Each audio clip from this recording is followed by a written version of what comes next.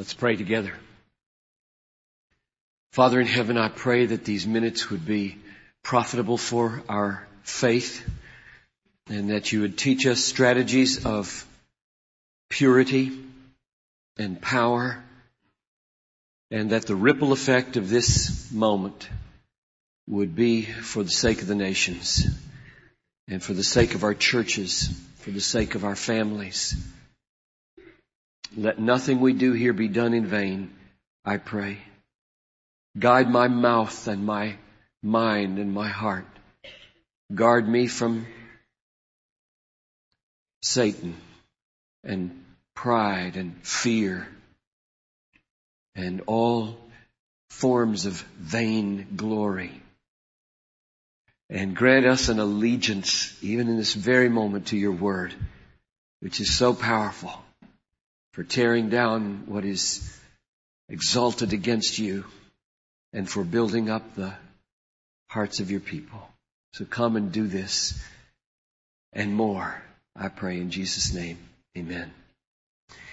Well, since there are new folks among us, it might be good for me to take 2 or 3 minutes and try to sum up the last 4 sessions and show you the relationship that they have to where we're going to go in these 4 morning times. 3 passions I lifted up that are driving me. The passion for the supremacy of God. And by that, I wanted to stress that God's heart for God is the foundation of our heart for God and our heart for the nations. And so God has a supreme passion for His supremacy. Secondly is our passion for joy. And those two are not at odds because God is most glorified in us, most magnified in us when we are most satisfied in Him. And third, a passion for holiness or love or Christ-likeness or purity of heart or radical obedience, however you want to describe it. And the first 2 yield the second one, that if your heart is satisfied in God, you do lead a life that is radically different. I call this life living by faith in future grace, and I define faith as a being satisfied with all that God is for us in Jesus, and I argued for that in texts like John 6:35 and others, where Jesus beckons us to come, and he who believes will never thirst. So belief is the coming to Jesus to drink such that we are no longer craving what the world offers. And the reason that living by faith, understood this way, breaks the power of sin is because nobody sins out of duty. People sin because of the promises of happiness that sin makes. And the only way to break the power of the promises of sin is with the power of a superior promise or a superior satisfaction. Sin offers you a very short term, as it's called in Hebrews 11:26, a fleeting pleasure. The fleeting pleasures of sin. And when you find that promise compelling, sin is your master. And if you can break the power of the compelling promises of sin in your life, you will triumph over sin. And you break the power of the promises of sin by the power of superior promises, which I call future grace. And therefore, faith in future grace is the power whereby you get victory over sin, which means it's the key to holiness or radical obedience or love. And then we began to unfold yesterday at 2:00 practical instances of sin by which we can get victory over. And I want to just do a little more of that now. Then I'm going to take a third of these, the third one we touch on, namely covetousness, and make it a stepping stone into the book of Hebrews. And then we're going to be in the book of Hebrews Tuesday, Wednesday, and Thursday. But you will find, and it's no accident, that the structure, the thought structure of the book of Hebrews is the same thing we've been looking at. Because I learned this structure of living by faith in future grace in large measure from the dynamic of the book of Hebrews. So that's the plan and the connection between where we've come from and where we're going. So I want to take 3 more sins or temptations this morning and operate with them in view of how to triumph over them by faith in future grace. And the ones I want to work with this morning are lust, sexual lust, temptation. And secondly, bitterness and unforgiveness. And lastly, covetousness, and then move into the book of Hebrews from that jumping off place.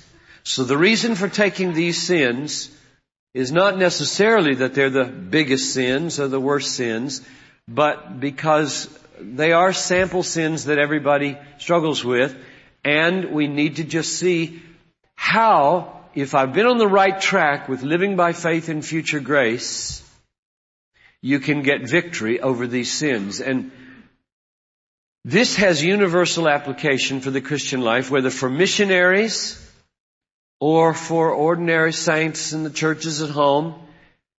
Because being a missionary doesn't change anything.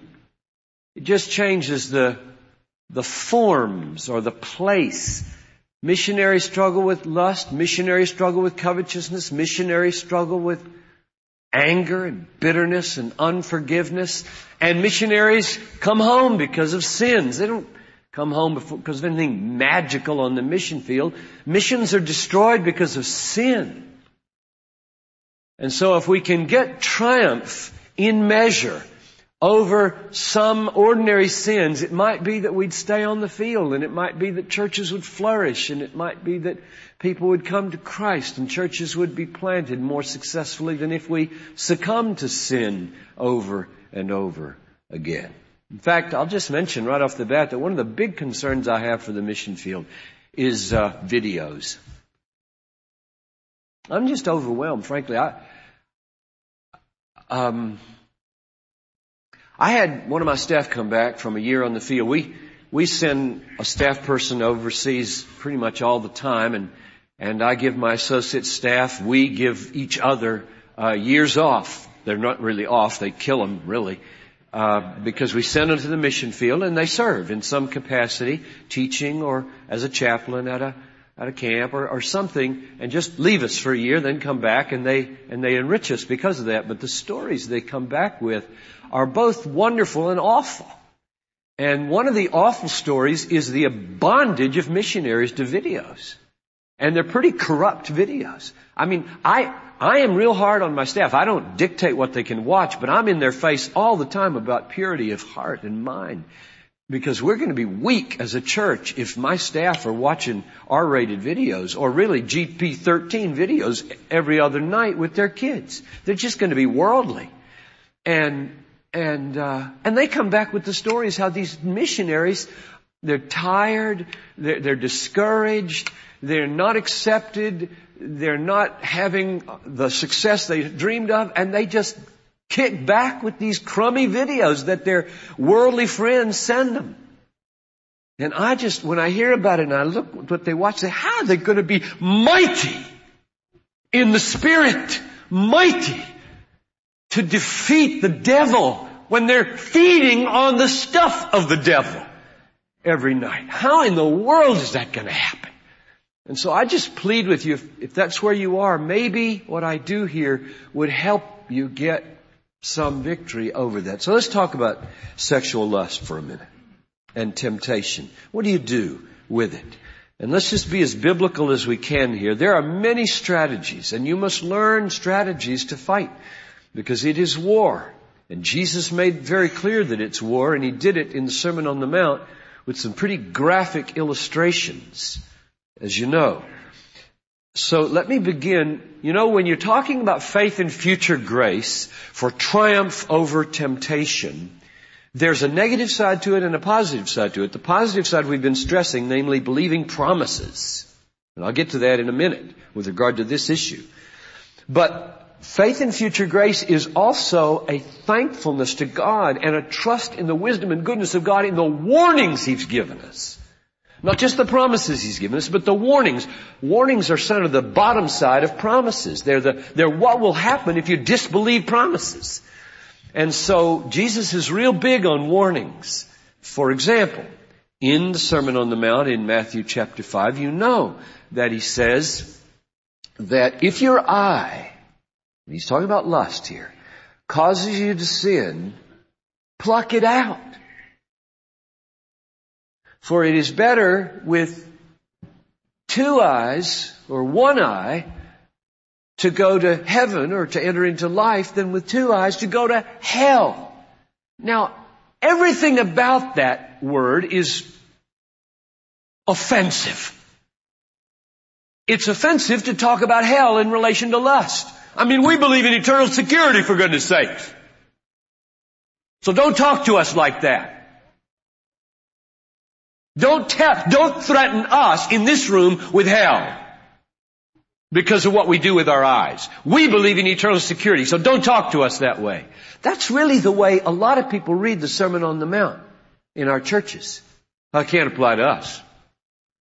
Can't apply to us. Don't threaten us with hell. Well, pastors and missionaries ought to threaten their people with hell if they live hellish lives. They ought to talk the way Jesus talks. Those who are born of God will take heed to the warnings, use them as means of grace, persevere in faith, and won't go to hell. They are eternally secure. And they bear witness to their eternal security by the fact that they have the Spirit within them, enabling them to appropriate the warnings, use them to gouge out their eyes if they must, and stay on the narrow path which alone leads to life. There's a wide way that leads to destruction. There's a narrow way that leads to life. If you stay on the narrow way, you get to heaven. If you leave the narrow way and apostatize, forsake the faith, embrace lust, you're a goner.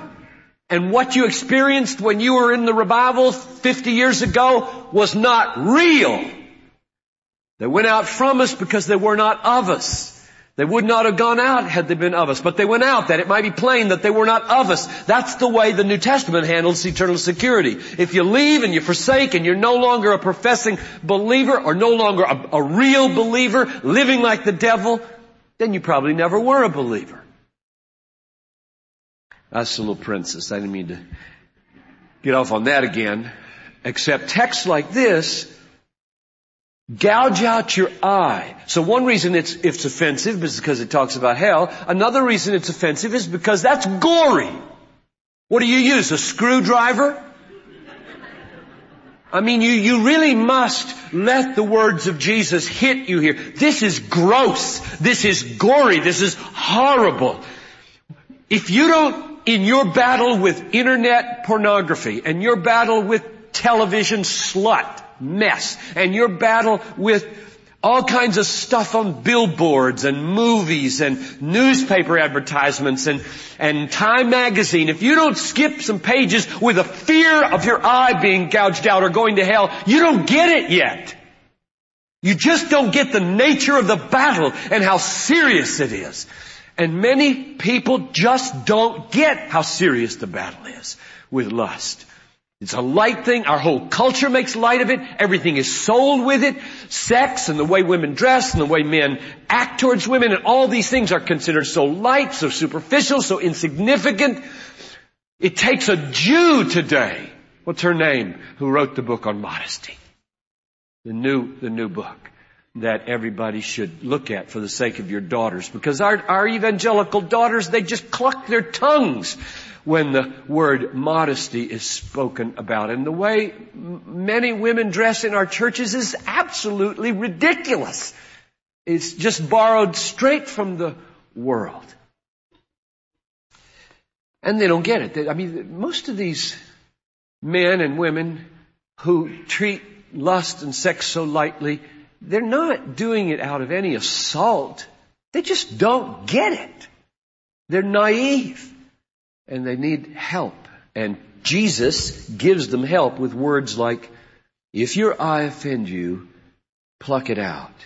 For it's better with one eye to enter into life than with two eyes to go to hell. There's a story, I don't know if you read this a few years ago. I put it in one of my books somewhere as an illustration of a man in Punxsutawney, Pennsylvania, who was out in a logging camp and a tree fell on his leg and trapped him. And he was alone. He had a bulldozer. He was out moving stuff, and he got out of the bulldozer, and a tree tumbled over and trapped his leg and broke it very severely, compound fracture just below the knee. And he called, he was bleeding severely.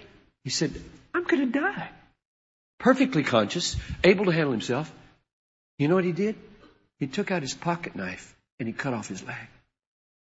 That's in the newspaper. He cut off his leg. He unlashed his boot lace, formed a tourniquet, rubbed above his knee, tied as tight as he could, took the rough side of his pocket knife and cut his leg off below the knee. Got on the bulldozer, drove himself to his pickup truck, which was a straight shift, drove a straight shift pickup truck to a farmhouse, stumbled out of it, almost dead, bleeding, and lived to tell about it. Now, the reason that story is important is for one reason. You know why he cut off his leg? He wanted to live. You want to live? Gouge out your eye. Another warning comes from 1 Peter 2:11. Abstain from fleshly lusts that wage war against your soul. War. We're in a war. Most people, we have such a jolly view of Christianity today. There's so few people that feel the mega weight of the war that we're in. Just to save our souls. There are fleshly lusts that wage war against our souls. And the enemy, our own flesh, the devil, the world are warring to destroy us, our souls, through all kinds of visual temptation. Another warning, Luke 8:14, in the parable of the soils. The third soil. That's the biggie for us in America. That's the biggie. We are the third soil generation, country, era. It's the soil of the thorns, and in Luke, they are called these thorns that grow up around the world and begin to grab us and choke our life and kill us, are called two things: the anxieties of this age and the pleasures of life. The pleasures of life. Luke 8:14. What kills Christians in America? The pleasures of life. And one of the massive pleasures from the head to the groin to the bottom of your feet is sexual pleasure. And it is killing people. And the more private it becomes with the internet, the more insidious the destruction becomes. Once you had to be so bold to get to pornography, to venture into some peep show or some bookstore or some X-rated movie. And then, lo and behold, Satan, under the providence of God, because it can be turned for good as well, invents videos. You could take them home. But you had to kind of get your TV out and set it up and turn it on, and the children or the wife could walk in unless you get up in the middle of the night to do it. And then along comes the internet. Anywhere, anytime. And now you don't even need to be plugged in. And you can have it. Of the most wild kind. And so it all boils down to your heart. doesn't it? No outward constraints anymore. Nobody watching but God. And you're concerned that you not be choked to death. Do you want to die? Watch out for these thorns. Here's a fourth warning text which moves into a positive strategy. Romans 8:13. If you live according to the flesh, you will die. But if by the Spirit you put to death the deeds of the body, you will live. Let's ponder that positive statement for a moment. If by the Spirit you put to death the deeds of the body, you will live. Now, putting to death something, you need a weapon. Unless you're going to choke them, punch them hard enough. But it says by the Spirit. So you tell me what you think the weapon is. It's a sword. The sword of the Spirit, which is the Word of God. So when he says in Romans 8:13, put to death the deeds of the body by the Spirit, and if you say, okay, but the Spirit is God, I don't wield the Holy Spirit. He wields me. I'm an instrument of Him. What do you mean, put to death by the Spirit? To do something by something, I need an instrument in my hand. And God says, well, all right. How about the sword of the Spirit? So when he says, by the Spirit put to death the deeds of the body, he probably means avail yourself of the power and the instrumentality of the Spirit, which is the sword of the Spirit, which is the Word of God. So you're going to slay the temptation with a sword in your hand. The sword in your hand is going to be the Word of God. So you stock your arsenal, your mind and your heart, full of daggers from the Word of God. And when Satan or the flesh or the world approaches you with a temptation, you reach and you draw quickly. I tell you, here's my read on this. I think you've got a window of about 5 seconds. Not much longer. Why are the women nodding their head and not the men? What do you know about this? Men, why aren't you nodding your head? Is it 3? Sorry, I didn't mean to mislead you. Don't want to tempt you. But I think I've got a window of about 5 seconds. If the image appears somewhere, if the thought enters my mind, I've got about 5 seconds or it's a lost cause. And so within those 5 seconds, I do 2 things. I immediately say, either out loud if I'm alone, or in my head if I'm not, no! No! To the thought, to the image, to the devil, to whatever, no! And then I reach for a sword. And it may be a word, it may be an image of the cross. I'll give you a few of the texts on the positive side here. We need positive. You see, I grew up, I failed in the lust thing a long time as a teenager, as most guys do. Fall prey to masturbation, fantasies. For years from, say, 13 to whatever, you begin to learn how to do the strategy and get some triumph. And one of the big failures was the no by itself, out of a guilty conscience, doesn't work. It's not enough. You have to put in the place of a powerful image or a powerful promise. Come on, this is going to feel really good. Maybe not more than 5 minutes, but it's going to feel really good. Come on, yield to this fantasy. Yield to this. Flip the pages, hit the buttons, do whatever you have to do. This is going to feel really good. Now that's a promise held out. The only way to defeat this thing is with the power of a superior image, a superior pleasure, a superior promise. I didn't realize that as a teenager. I just didn't get it. I didn't have the spiritual categories. I didn't have the wherewithal. And I've devoted my life for about the last 30 years trying to figure the positive side of Christian hedonism out. because the negative never worked. It never produced holiness. It never produced joy that triumphed over the pleasures of sin.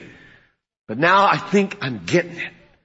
And so behind the no, within the first 5 seconds that you've got to win here, comes some words or some images over against the images. And sometimes they need to be very rough, gross images of Christ on the cross. This is a very effective one for me. I'll picture Jesus on the cross, screaming. I just let His voice scream with pain in my mind and watch Him heave up and down as His lacerated back goes up and down on the cross, and I see the flesh rending in His feet and His hands, and I see these awful thorns poking in His head, and He has to turn, and one of them goes in a little deeper, and and I just let that grip me, and I say, Titus, He offered Himself in order to purify for Himself a people zealous for good deeds. He did that for my purity. If I yield here in the next 5 seconds, I stab Him with a sword. Can't do that. This was for me.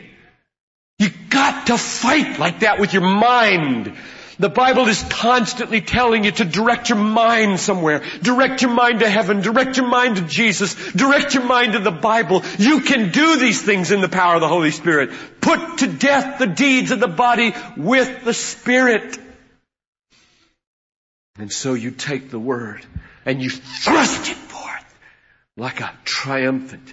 And then you do it over and over. I used to think this would never work. You know why I would say never work? Because I would say to myself, it's like saying, don't think of white elephants, don't think of white elephants, don't think of white elephants, don't think of white elephants. And every time you say don't think of white elephants, you're saying white elephants and it's still there. So how can you get rid of it by saying don't think of white elephants? And that's the mistake of the negative. The negative. You can't defeat lust negatively. You cannot defeat lust with thou shalt not lust. That simply gets you started. Because stop, fantasy go away, fantasy go away, fantasy go away. It's always there in the very Word. You must, and this is a miracle of the Spirit when this happens, but you have a hand in this. You must set your mind on another thing. And say that thing, see that thing, this Word of God, this image, over and over until God has freed you. And I'll tell you, after many years, it works. It works. You can have freedom. As one who's known bondage and now knows great freedom, it works. I'll give you an illustration. I mean, just real practical. How I do this. I'm out cutting the grass last Thursday. When I cut the grass Thursday, Noel told me last week that behind our garage, we live in the inner city. You got to understand this now. There's a couple having oral sex. She calls the police. The police come get him, put him in a car, take him away as a prostitute. She shouldn't have told me that probably, because this is in my mind now. That behind my garage, there are people that do this sort of thing. I'm out cutting the grass, and I push the lawnmower by the garage, and that thought comes into my mind. Just a thought. Nobody's there. I've got 5 seconds before I begin to put myself there watching that. I got 5 seconds, and I know I'm messing you up right now.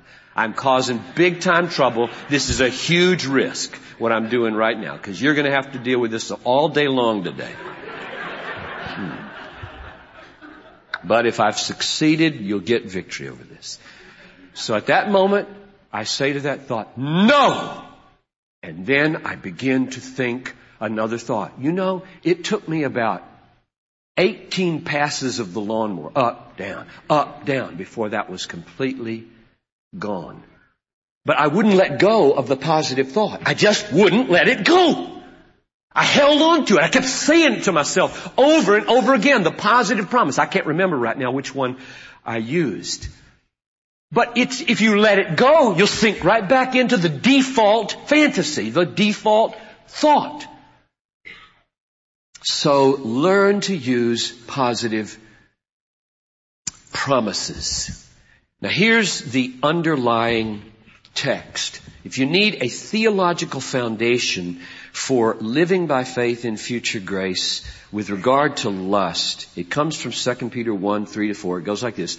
God's divine power has granted to us all things that pertain to life and godliness through the knowledge of Him who called us to His own glory and excellence.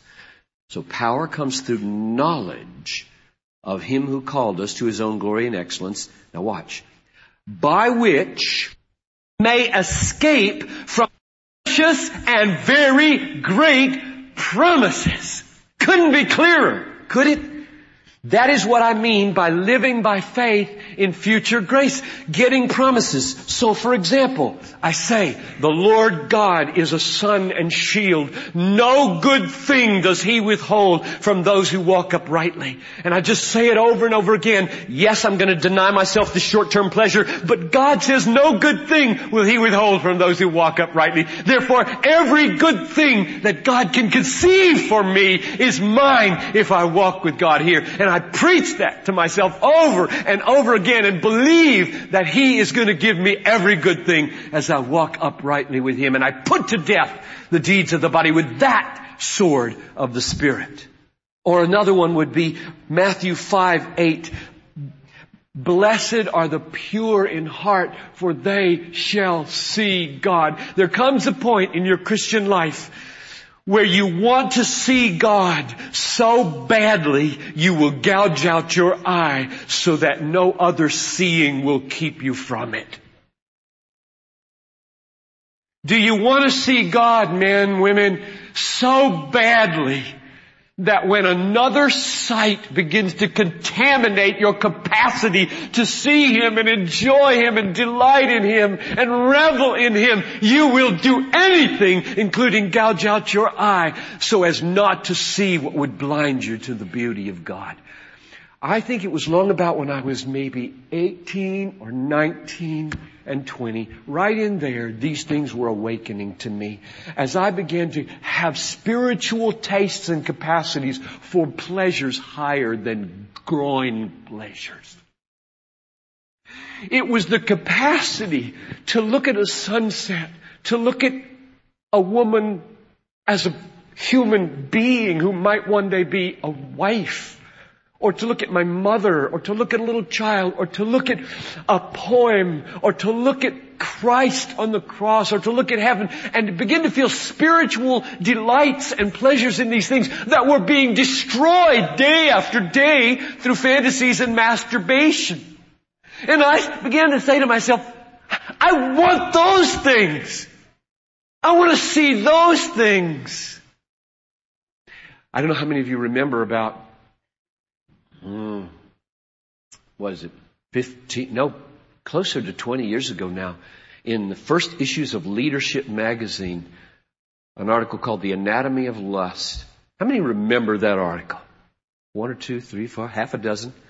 Powerful testimony, anonymously, of a man in the bondage to lust and how he got free after about 12 years of bondage. And the answer was he saw purity. In a novel by Francois Mauriac called, I think, The Red and the Black. And he fell in love with purity and realized he was destroying himself and wanted it so badly. Well, I didn't mean to preach the whole time this morning on lust, but I did. So in 10 minutes, we'll see what else we can do here. That's enough. I didn't even give you all of that page. That's one page, and I didn't even give you those 3 texts at the bottom. I'll say in one word, those lusts are lusts of deceit. Ephesians 4:22, 1 Peter 1:14, 1 Thessalonians 4:5. The promises of lust are lies. They're deceitful. They're called lusts of deceit. Deceit. Lust which you had in your former ignorance, Peter says. So how do you feel being ignorant, guys? How do you feel being deceived by your own desires? You feel big, noble, strong, courageous, free, venturesome by being a dupe?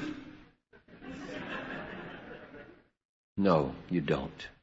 You feel like a dog in heat. Sex, put you aside. Bitterness and unforgiveness. How shall we battle these things? They probably destroy more of us than sex does. We talked about loving our enemy, so we maybe don't need to say too much about this, except let me add one thing. Holding grudges is a deadly thing. It'll kill you. It'll kill your life. It'll send you to hell, because Jesus says, if you don't forgive those who forgive you, your Father in heaven will not forgive you.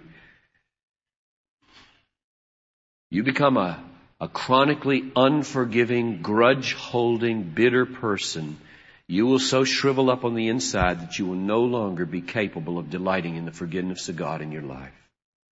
And if you can't delight in the forgiveness of God in your life, you're not forgiven. You never tasted it. That's the point of Luke 7, I think. And so being a grudge-holding person is deadly. It's just as deadly as lust, and you need to fight it with all your might. I've talked about how you can fight it by faith in a great reward, but now I want to add one more little thing. One of the hardest things about letting go of a great sin against you in the past, say a father who abused you, say you're a woman in the crowd here, and there are no doubt many in the crowd this side whose fathers either sexually or some other way terribly abused you. Or it might be that there was tragic divorce in your background, and owing to no really serious fault of your own, your spouse simply forsook the faith or fell in love with another person or just utterly betrayed you. Or you can list your own horrible experience by which you were really wronged. You were really wronged. Now, how do you handle that forever? You just go seething on and on and on and on, year after year. How can you lay that down? And one of the big obstacles to laying it down, laying it aside, and not letting it destroy you is that there's a real sense of justice in the world.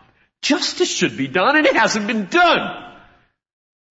And it comes back to you again and again. Justice hasn't been done. He never got what was coming to him. She never got what was coming to her. She's got it real good, and my life is one mess. And this is absolutely unjust. And it is. And that's what makes it so hard to let it go. So what do you do when it's really unjust and they haven't got what's coming to them? You know what the Bible says about that? They're going to get what's coming to them. You think that's a Christian motive, to be free from anger? You know who used it? Jesus. I'll read you the text. It's 1 Peter 2, 22 to 23. He committed no sin. No guile was found in his mouth. When he was reviled, he did not revile back. And when he suffered, he did not threaten. Well, what did he do with all that injustice coming against him? Answer, he handed over to him who judges justly.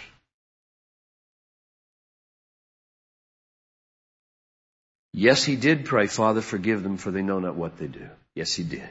But whether they would receive that and repent and be saved, that's not said. What is said is, Father, I am not going to take vengeance right now. I'm not going to pull myself off the cross like I could and slay all these enemies who are doing me this grave injustice. I'm going to stay right here, and I turn judgment over to you. He handed over to him who judges justly. Some of the versions add little things in italics there, like he handed himself over. No, He handed over his cause, this great injustice. He handed the whole thing over to him who judges justly. Now if you say, well, should we copy him in that? We certainly should, because Romans 12 commands us to. Romans 12:19. Vengeance is mine. I will repay, says the Lord. If your enemy is hungry, feed him. If he's thirsty, give him drink. Now think about that. What is he saying? Don't avenge yourselves. Vengeance is mine. I will repay. That's a promise. I will repay. You feed your enemy. You love your enemy. And if your enemy stays an enemy, hardens his heart against your compassion, I will take care of that. Which means we don't have to bear the burden of being the judge of the universe. We can relax that the abusing father or the offensive husband or the enemy on the mission field or whoever who year after year scorns our tenders of mercy and forgiveness will be dealt with justly. This hit me in the summer of 1971 like a ton of bricks. Sitting in Noel's mom's and dad's garage port, or whatever they call it, the patio, swinging on a swing, reading The Nature of True Virtue by Jonathan Edwards. That in the universe there is much evil and injustice. God is a God of justice, and He is sovereign. Sometimes it is Christians who hurt us, and sometimes it is unbelievers who hurt us. Sometimes those Christians will die having never made it right. Live at peace with all men inasmuch as it lies within you, and sometimes it doesn't lie within you. You do what you can't make peace. And some are unbelievers and they die in unbelief. And the thought hit me, okay, we got two problems here. We got unbelievers and we got believers, and unsatisfied injustices against me or against somebody. And I feel offended by the fact that justice has not yet been done and they've died. And these two truths came to me out of the Word, so clear now. Either the injustice will be settled in hell for unbelievers, or for believers, it will have been settled on the cross. Which meant for me that when I thought about believers who have offended me and hurt me and disappointed me and never seemed to make it right, I am offending Christ not to forgive them. I am belittling the cross not to forgive them. Because when Christ died, this is a big if, and you don't have to decide this if, God does. If they are Christians, He bore it. He bore it. That's part of the weight crushing Him down. What they did to you crushed Him. He bore it. It hasn't been treated lightly. It hasn't been swept under the rug of the universe. It killed Him. That's big. Don't belittle that. Jesus bore it. And if they turn out not to be Christians, but fake Christians, they pay forever. And you don't need to add to that payment 1 minute of vengeance. We are the freest of all people from revenge. You do not need to settle accounts with those who have hurt you so badly. You don't need to take them to court. 1 Corinthians 6. You don't need to have the last word in argument. Give it up to God. Vengeance is mine. I will repay, either in the execution of my Son because I love them, or in their eternal execution in hell because they never received my offers of forgiveness. So, we battle against bitterness and unforgiveness by faith in the future grace of our deliverance from our enemies as we go to heaven and are covered by the blood of Jesus, and they are sentenced to everlasting condemnation. And we trust God's justice in the future. And my time is up for this morning. So sorry I wasn't able to make the transition into Hebrews. I'll make it tomorrow morning, and then we'll take up 3 passages in Hebrews which will unpack, I think, or provide maybe more biblical foundation for this kind of life called living by faith in future grace. Father, I thank you so much for your word and for the Spirit and for the promise of everlasting life and for the cross that bought it all for us and for the terrible outcome of hell by which your justice will be vindicated among all those who have spurned the offers of grace. And I pray that we would appropriate the positive and appropriate the negative and make war on all temptation and defeat the devil and defeat sin in our lives, and so live triumphantly for the cause of Christ and model His humility and model His purity and model His radical obedience and His self-sacrificing love even for His enemies. This is what we want for those who are going to be away from us on the mission field and those of us who are going to be fighting the fight and holding the ropes here at home. In Jesus' name I pray.